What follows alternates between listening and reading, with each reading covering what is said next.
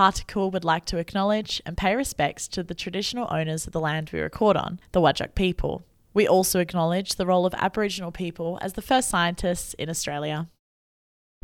Welcome to the Particle Podcast, where we talk about science and the people who just love it.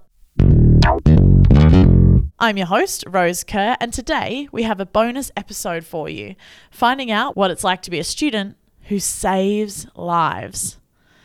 Unfortunately, I'm not talking about a superhero in training. I'm talking about student doctors, which are equally impressive. Late last year, I caught up with Jodie Lee Tangerang, who's doing a rural clinical school placement in Bunbury, about 2 hours south of Perth. Jodie and I chatted about stethoscopes, parental figures, and staying motivated.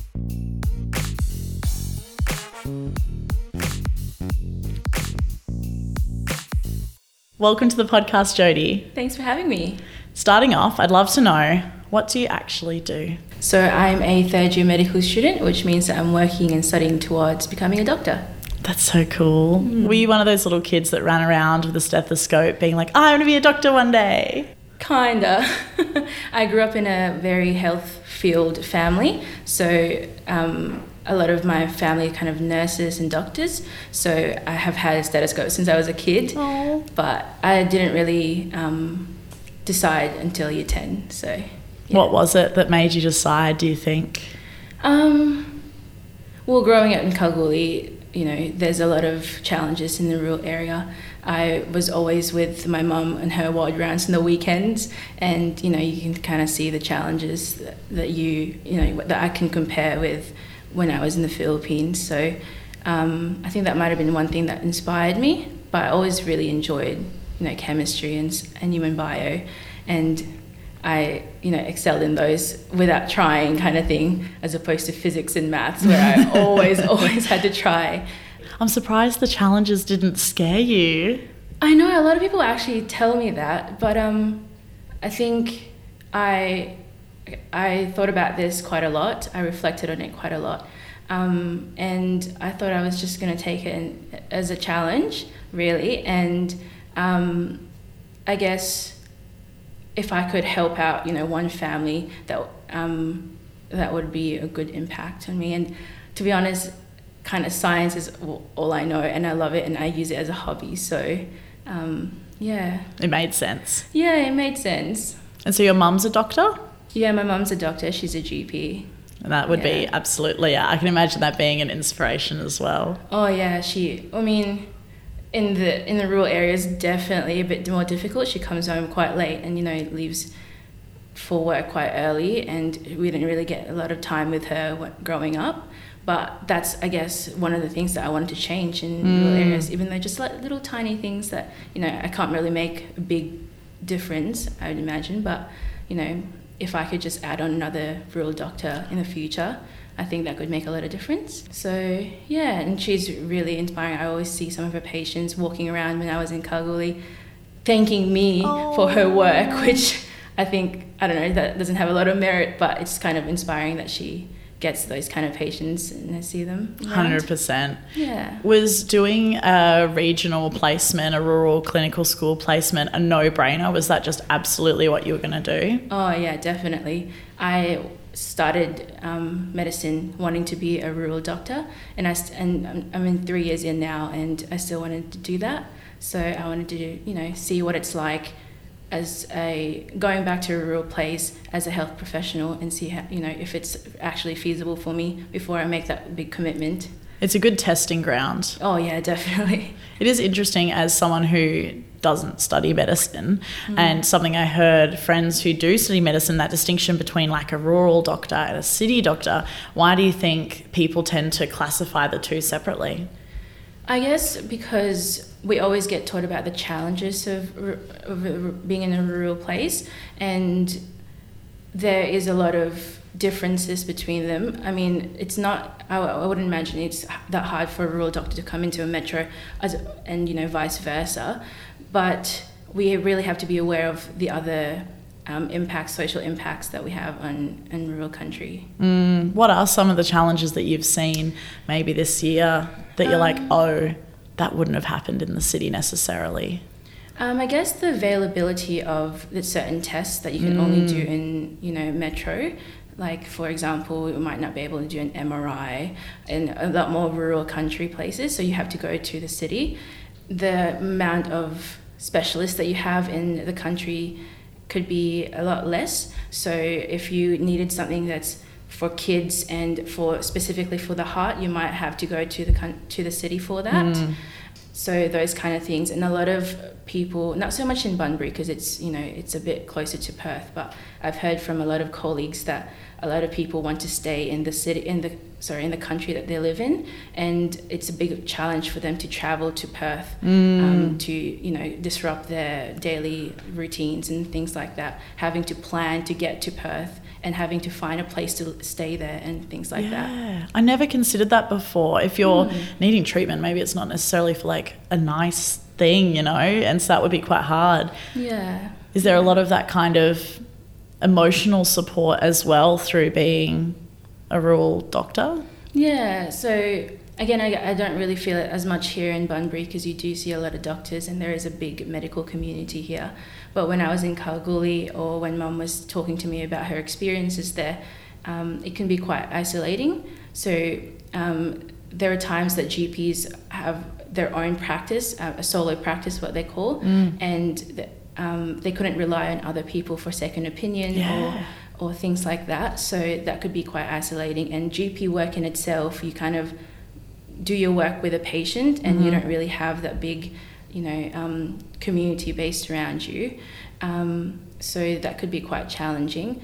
But I think the doctors that come rurally actually have that sense of community and, being very adaptive and resilient in themselves. So they, surround themselves with the people that are like-minded. They reach out and ask for help and things like that. Quite proactive. Yeah, quite proactive. How do you find it within your own little RCS group? Obviously, there's a few students that have all come down to Bunbury. Yeah. What's that kind of like to have this little team all going through the experience together? Yeah, it's kind of nice. I mean, from being from Notre Dame, there's only 100 of us as well, which is quite tiny in the grand scheme of, how much students there are in one medical school. So we have that kind of feeling of camaraderie and, helping each other. If, for example, if you see something fun or something interesting in one of the wards, they kind of message us and tell us, like, have a look at room 5A and see what they find. And you do find some interesting things and you can kind of share it. What would you consider to be something exciting that you'd want to go check out? Just anything really, like, beyond colds and coughs and, chest pain and things like that. But there was someone who came in with Bell's palsy. I don't know if a lot of people know what that is, but it's basically when part of your face is kind of droopy and you don't really see those kind of things beyond stroke. So you can ask the patient their experiences about living with Bell's palsy and things like that. So anything is quite interesting, especially when you're a third year medical student. You kind of want to, see everything and know everything.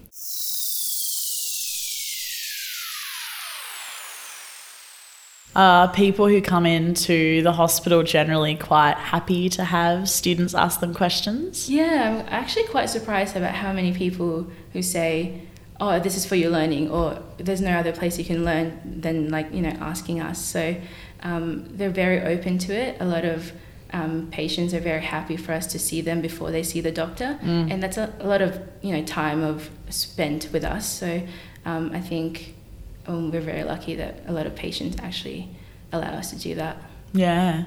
Thinking about living in Bunbury for a second, what's it been like? Have you found yourself, because Bunbury's quite close to Perth, still going to Perth on the weekends, or have you guys weaved your way into the community and you're hanging out with friends? What's it been like? Yeah. It's quite different now because of the COVID restrictions. Of course. There was a big chunk of our year that was kind of taken away from us with all the social stuff and, distancing. But we still managed to kind of spend time on the weekends, and my partner's here as well, so we do a lot of four-wheel driving. Cool. That's kind of like a solo, social distancing type thing, a lot of camping, and RCS itself actually organise a lot of social things for us and a lot of volunteering things for us with the high schools around here and stuff like that. I do still go to Perth at times.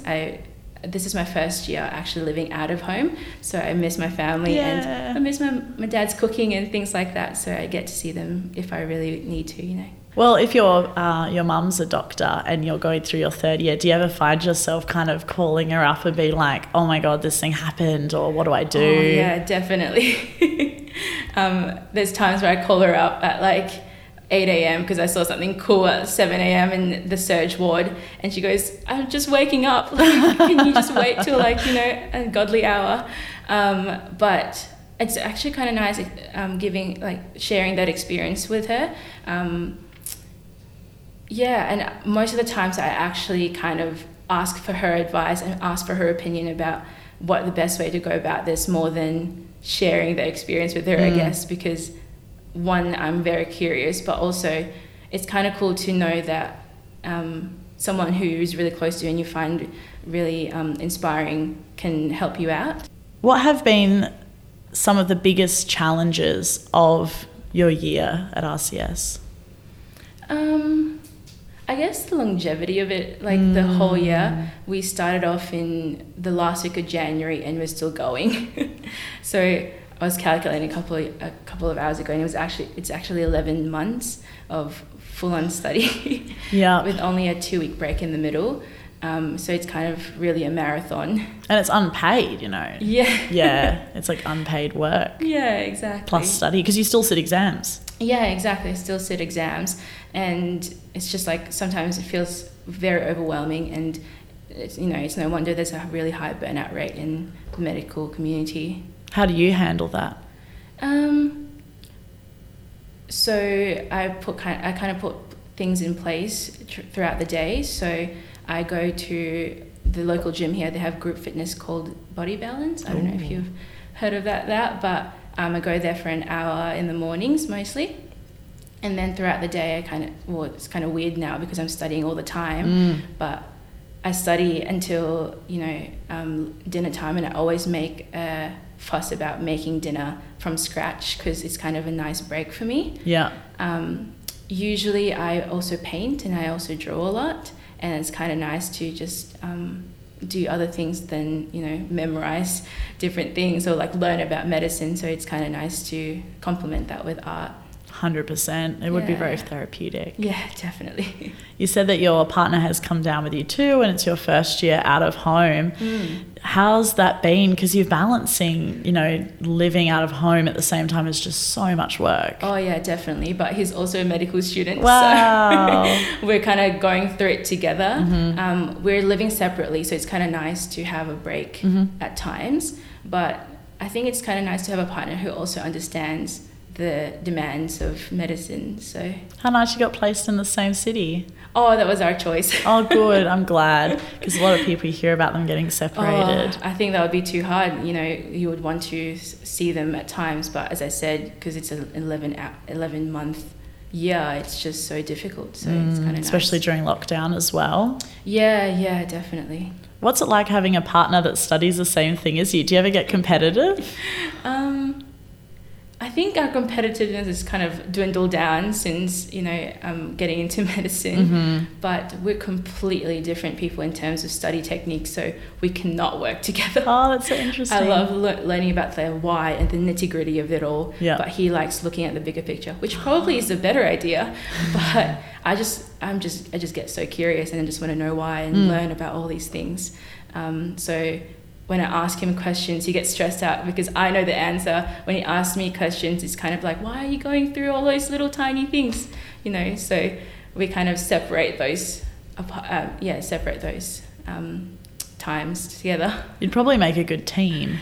Oh, I think so. At the end, when the study is done. Yeah. You're looking at something like objectively.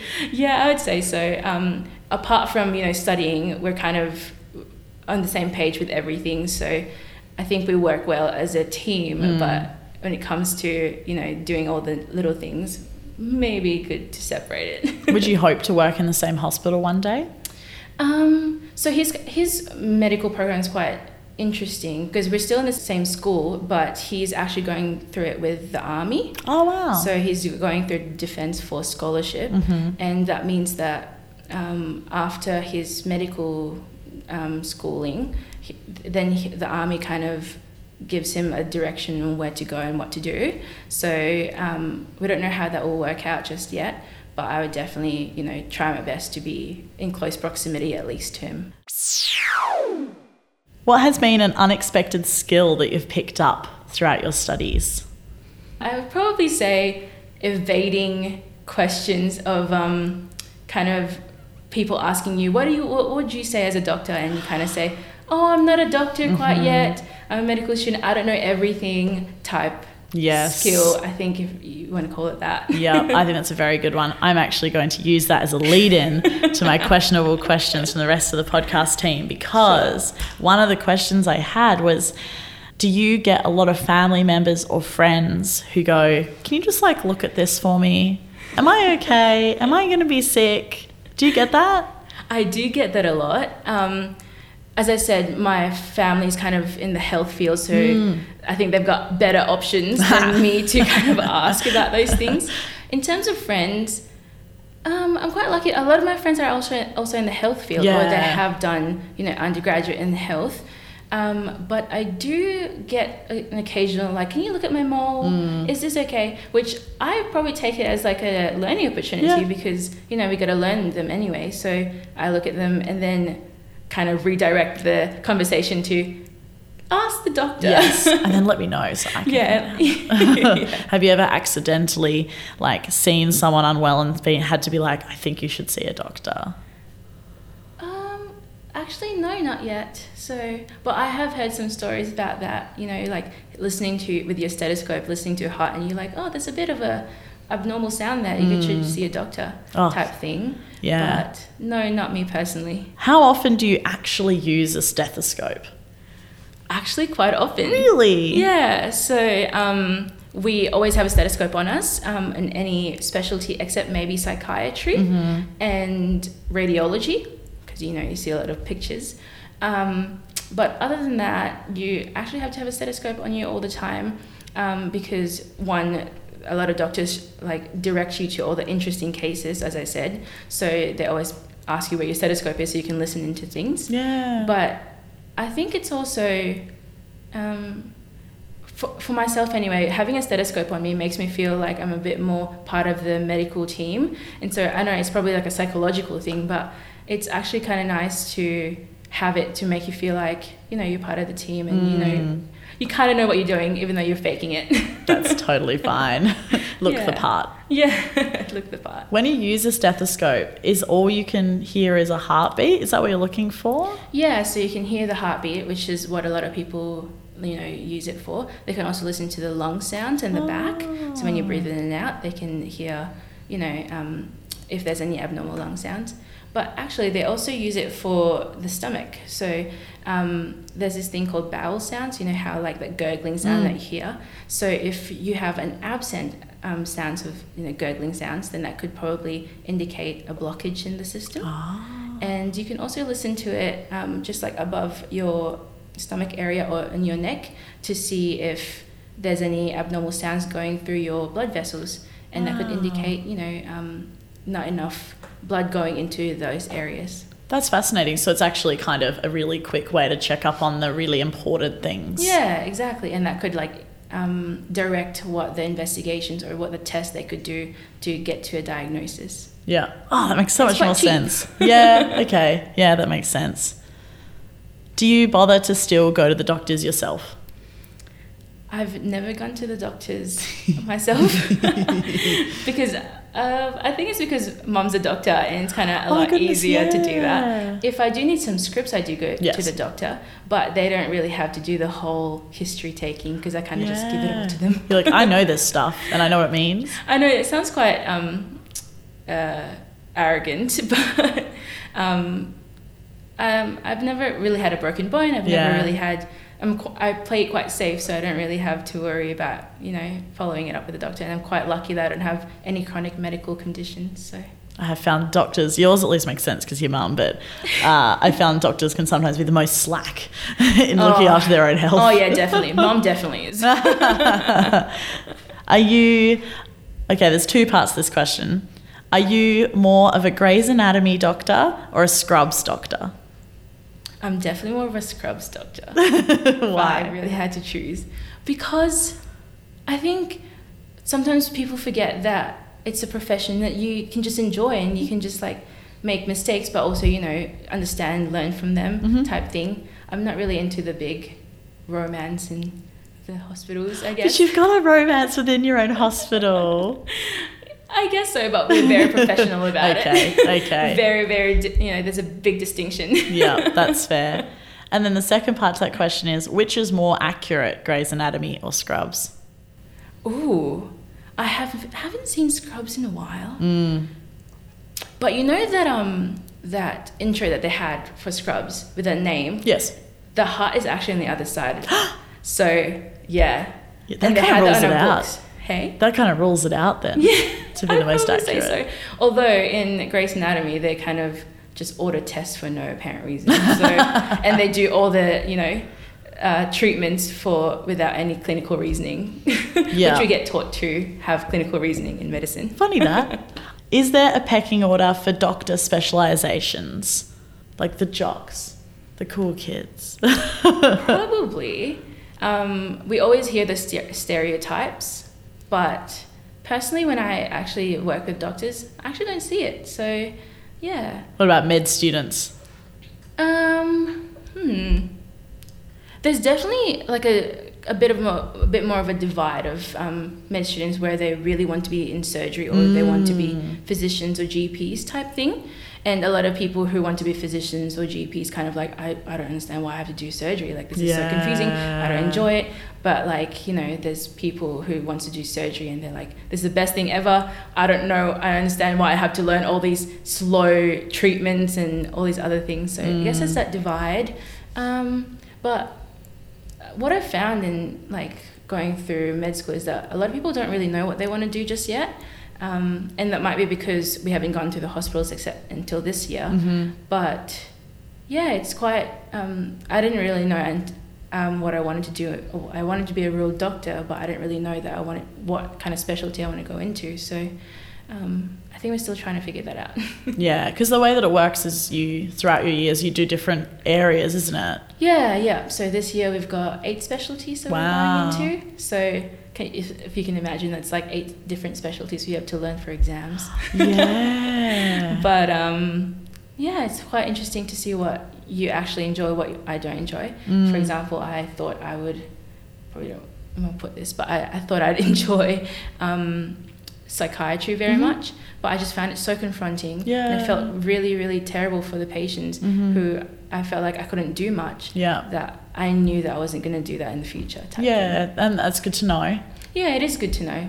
And the upside, like, I thought I wasn't going to enjoy ophthalmology. I mean, no one really talks about the eyes very much. And it's quite like a very niche specialty in itself, but I loved it so much. So yeah, it's kind of weird and you don't really know what you enjoy. When do you have to pick? I think the earliest would be around 4 years after you graduate. Wow, so you have to be just a general doctor first? So when you graduate, you become an intern. And so you kind of at the bottom of the barrel, like doing all the things that, learning the ways of medical practice in a safe way, which I think is quite important. And then the year after that, you become a resident and you kind of do similar things, but you have a bit more responsibility. And then I think you only have to do that for 2 years, and then you can try and get into a training program, which could be quite competitive depending on what specialty you want to do. Yeah. And at that point, do you have to pick a specialty, or are there people that stay kind of just doctors? Yeah, so you don't have to. You don't even have to choose a specialty if you don't really want to. A lot of people kind of stay in the hospitals, do rotations, see what they really enjoy. Because once you do a specialty, it's a lot of effort to, become a consultant. So you want to make sure that you've got the right, you've kind of chosen the right thing. In saying that, you can also switch around, obviously. So you haven't decided, but has your partner thought about what they would like to do? he would really like to be a GP. He really likes the lifestyle of it all. He likes that he is a lot more independent with his work. One of the things that the Army really wants and needs right now is GPs, because they can travel around. They're a lot more well-rounded with their specialty. This week's Particle Podcast was produced by me, Rose Kerr. Video production and driving by Marlo Ray. If you like the podcast, pretty please subscribe and share it with a friend. Obviously, you already knew quite a lot about being a doctor because of your mum, and your partner's going through it as well, so you kind of have that experience. But when you very first started, was there something that you wish you had have known about studying medicine? Probably the fact that you have a lot of public speaking to do, and a lot of presentations and a lot of reflections. In my first year of med school, we had around like 5 different reflection papers. Wow. Which I wouldn't have thought doctors do, but I guess it is very important for them to do that, because emotional intelligence and making sure that you're a safe physician.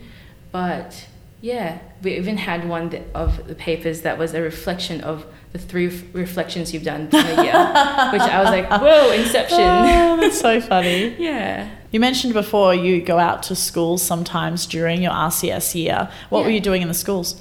So it's a lot of skills workshop for Mania College down here. Yeah, cool. And Bunbury Catholic College. And we just teach students how to do plastering, how to look into the eyes, how to do a cannulation, which is like a little injection or introduction of like this little tube in your vein to put in any fluids or anything like that.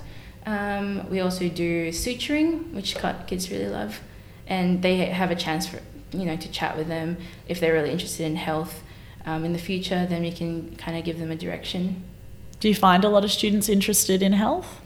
I think the students that they have chosen for us to kind of interact with are actually people who wanted to be in the health field. So I think they call them health pathways students. Yes. So yeah. Do you think you'll miss RCS when you're done? I think so. I think I really enjoyed how supportive the environment is here, especially my coordinators. They always ask what we need, and they're very receptive to whatever we want, and what kind of feedback we give them.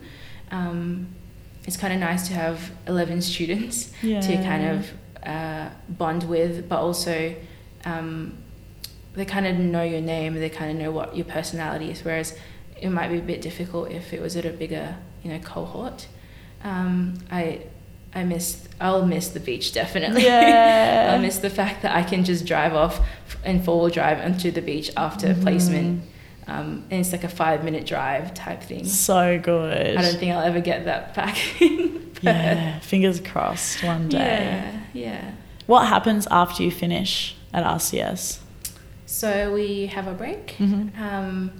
We have, I think, a month and a bit of break, and then we're back onto it again in 4th year, doing kind of similar things, but I'll be rotating around in Perth. Okay, and then you're done. And then I'm done. That is crazy. Yeah, I know. I don't know, it's just such a very fast-paced environment. You kind of forget that. I don't know how I ended up in 3rd year, to be honest with you. Yeah.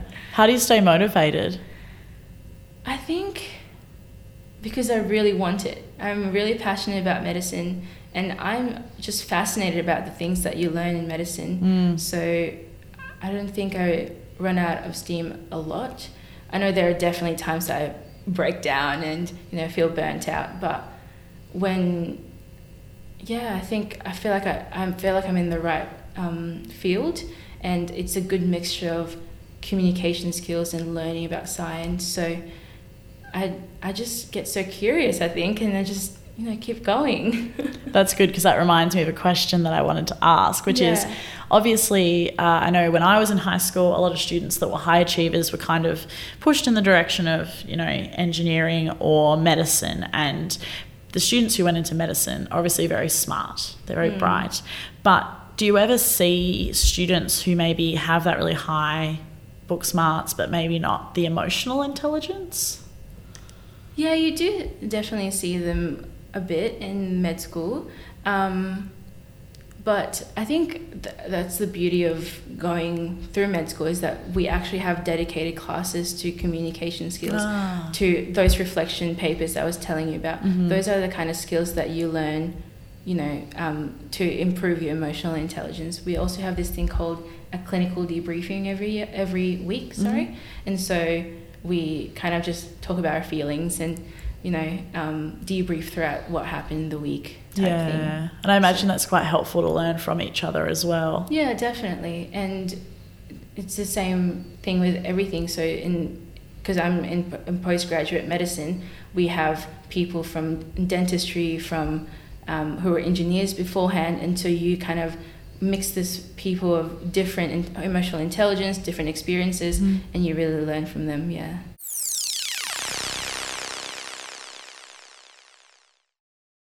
We've talked about how your mum quite often can give you advice, but have the tables ever been turned and you've been able to give her a bit of advice? Yeah, I would say so, especially when we're learning about different things. And I'm one of those people who kind of applies whatever I learned to my life. And there's times where I was learning about cardiovascular disease, and things like that. And they always talk about the risk factors that could, predispose you to heart disease. And there's different risk factors that I'm thinking, Mum definitely does that. Mum definitely does that. And so I go back to her, call her at 8 a.m. again in the morning and tell her, have you ever thought about, cutting down on, meat or something like that? So, and she gets very stubborn about it, as, I don't know, most doctors probably do. Yeah, let alone a parent doctor. Yeah, like it's kind of like a do as I say, not as I do type thing. So I'm still slowly chipping away between her, nutrition type things. But yeah, I think other than that, she knows better than me. So one day you'll get there. Yeah, one day. Maybe this ties in with having a parent that studies medicine, or maybe it's completely different. But what do you see as like an aspiration of success?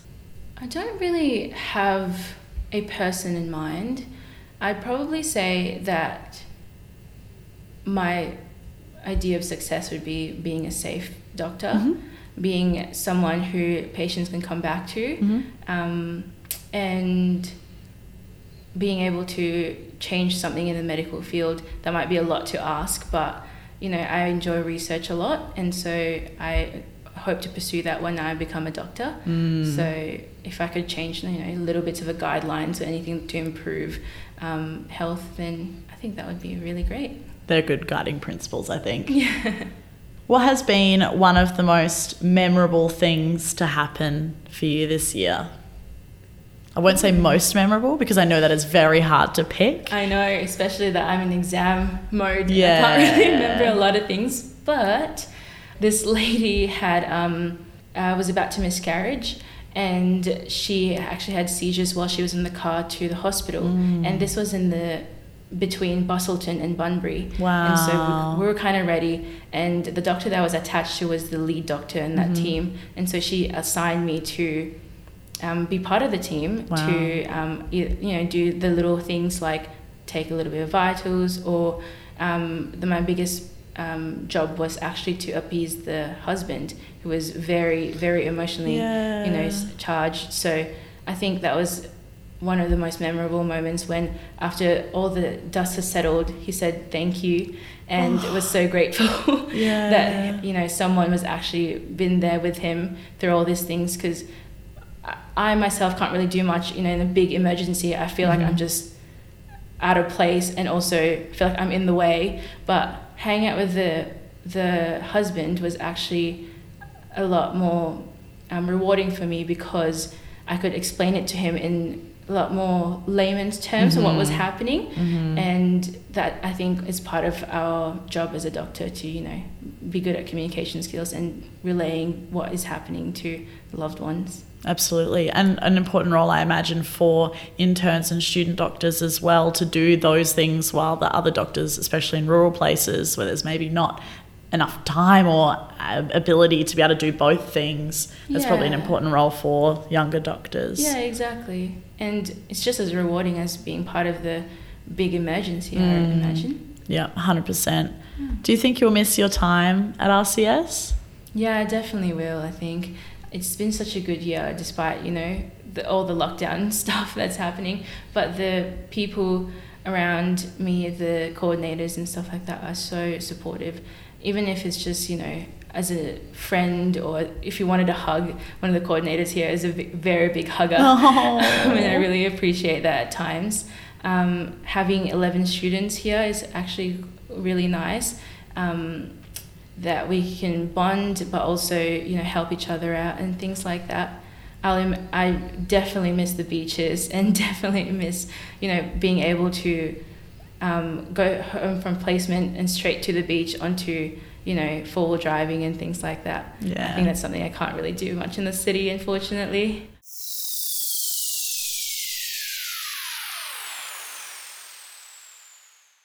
And finishing up, maybe you've got one you'll pull out of your study, but I was wondering about your favourite fun fact that you've learned. My favourite fun fact? Yes. So if, you know those, when you have a newborn baby and they like hold on to you with your finger and you're like, oh, this is so cute, this baby loves me. So I just found out, or this year I found out, that it's actually a reflex that babies have, that they grasp onto things. So it's not really because they like you, it's because like, it's a reflex that they have. It's just a bit sad, but it's a fun fact. Yes, it is a very fun fact. Is it true that babies have that like super strong grip? They do, yes. So that's kind of what I'm talking about, the grasping reflex. Well, thank you so much for being on the podcast today, Jody. It's a pleasure. Thank you. I should add, Jody has taken time out of her own study to come today. So yeah, massive thank you. No, it's a nice break. It's a nice break.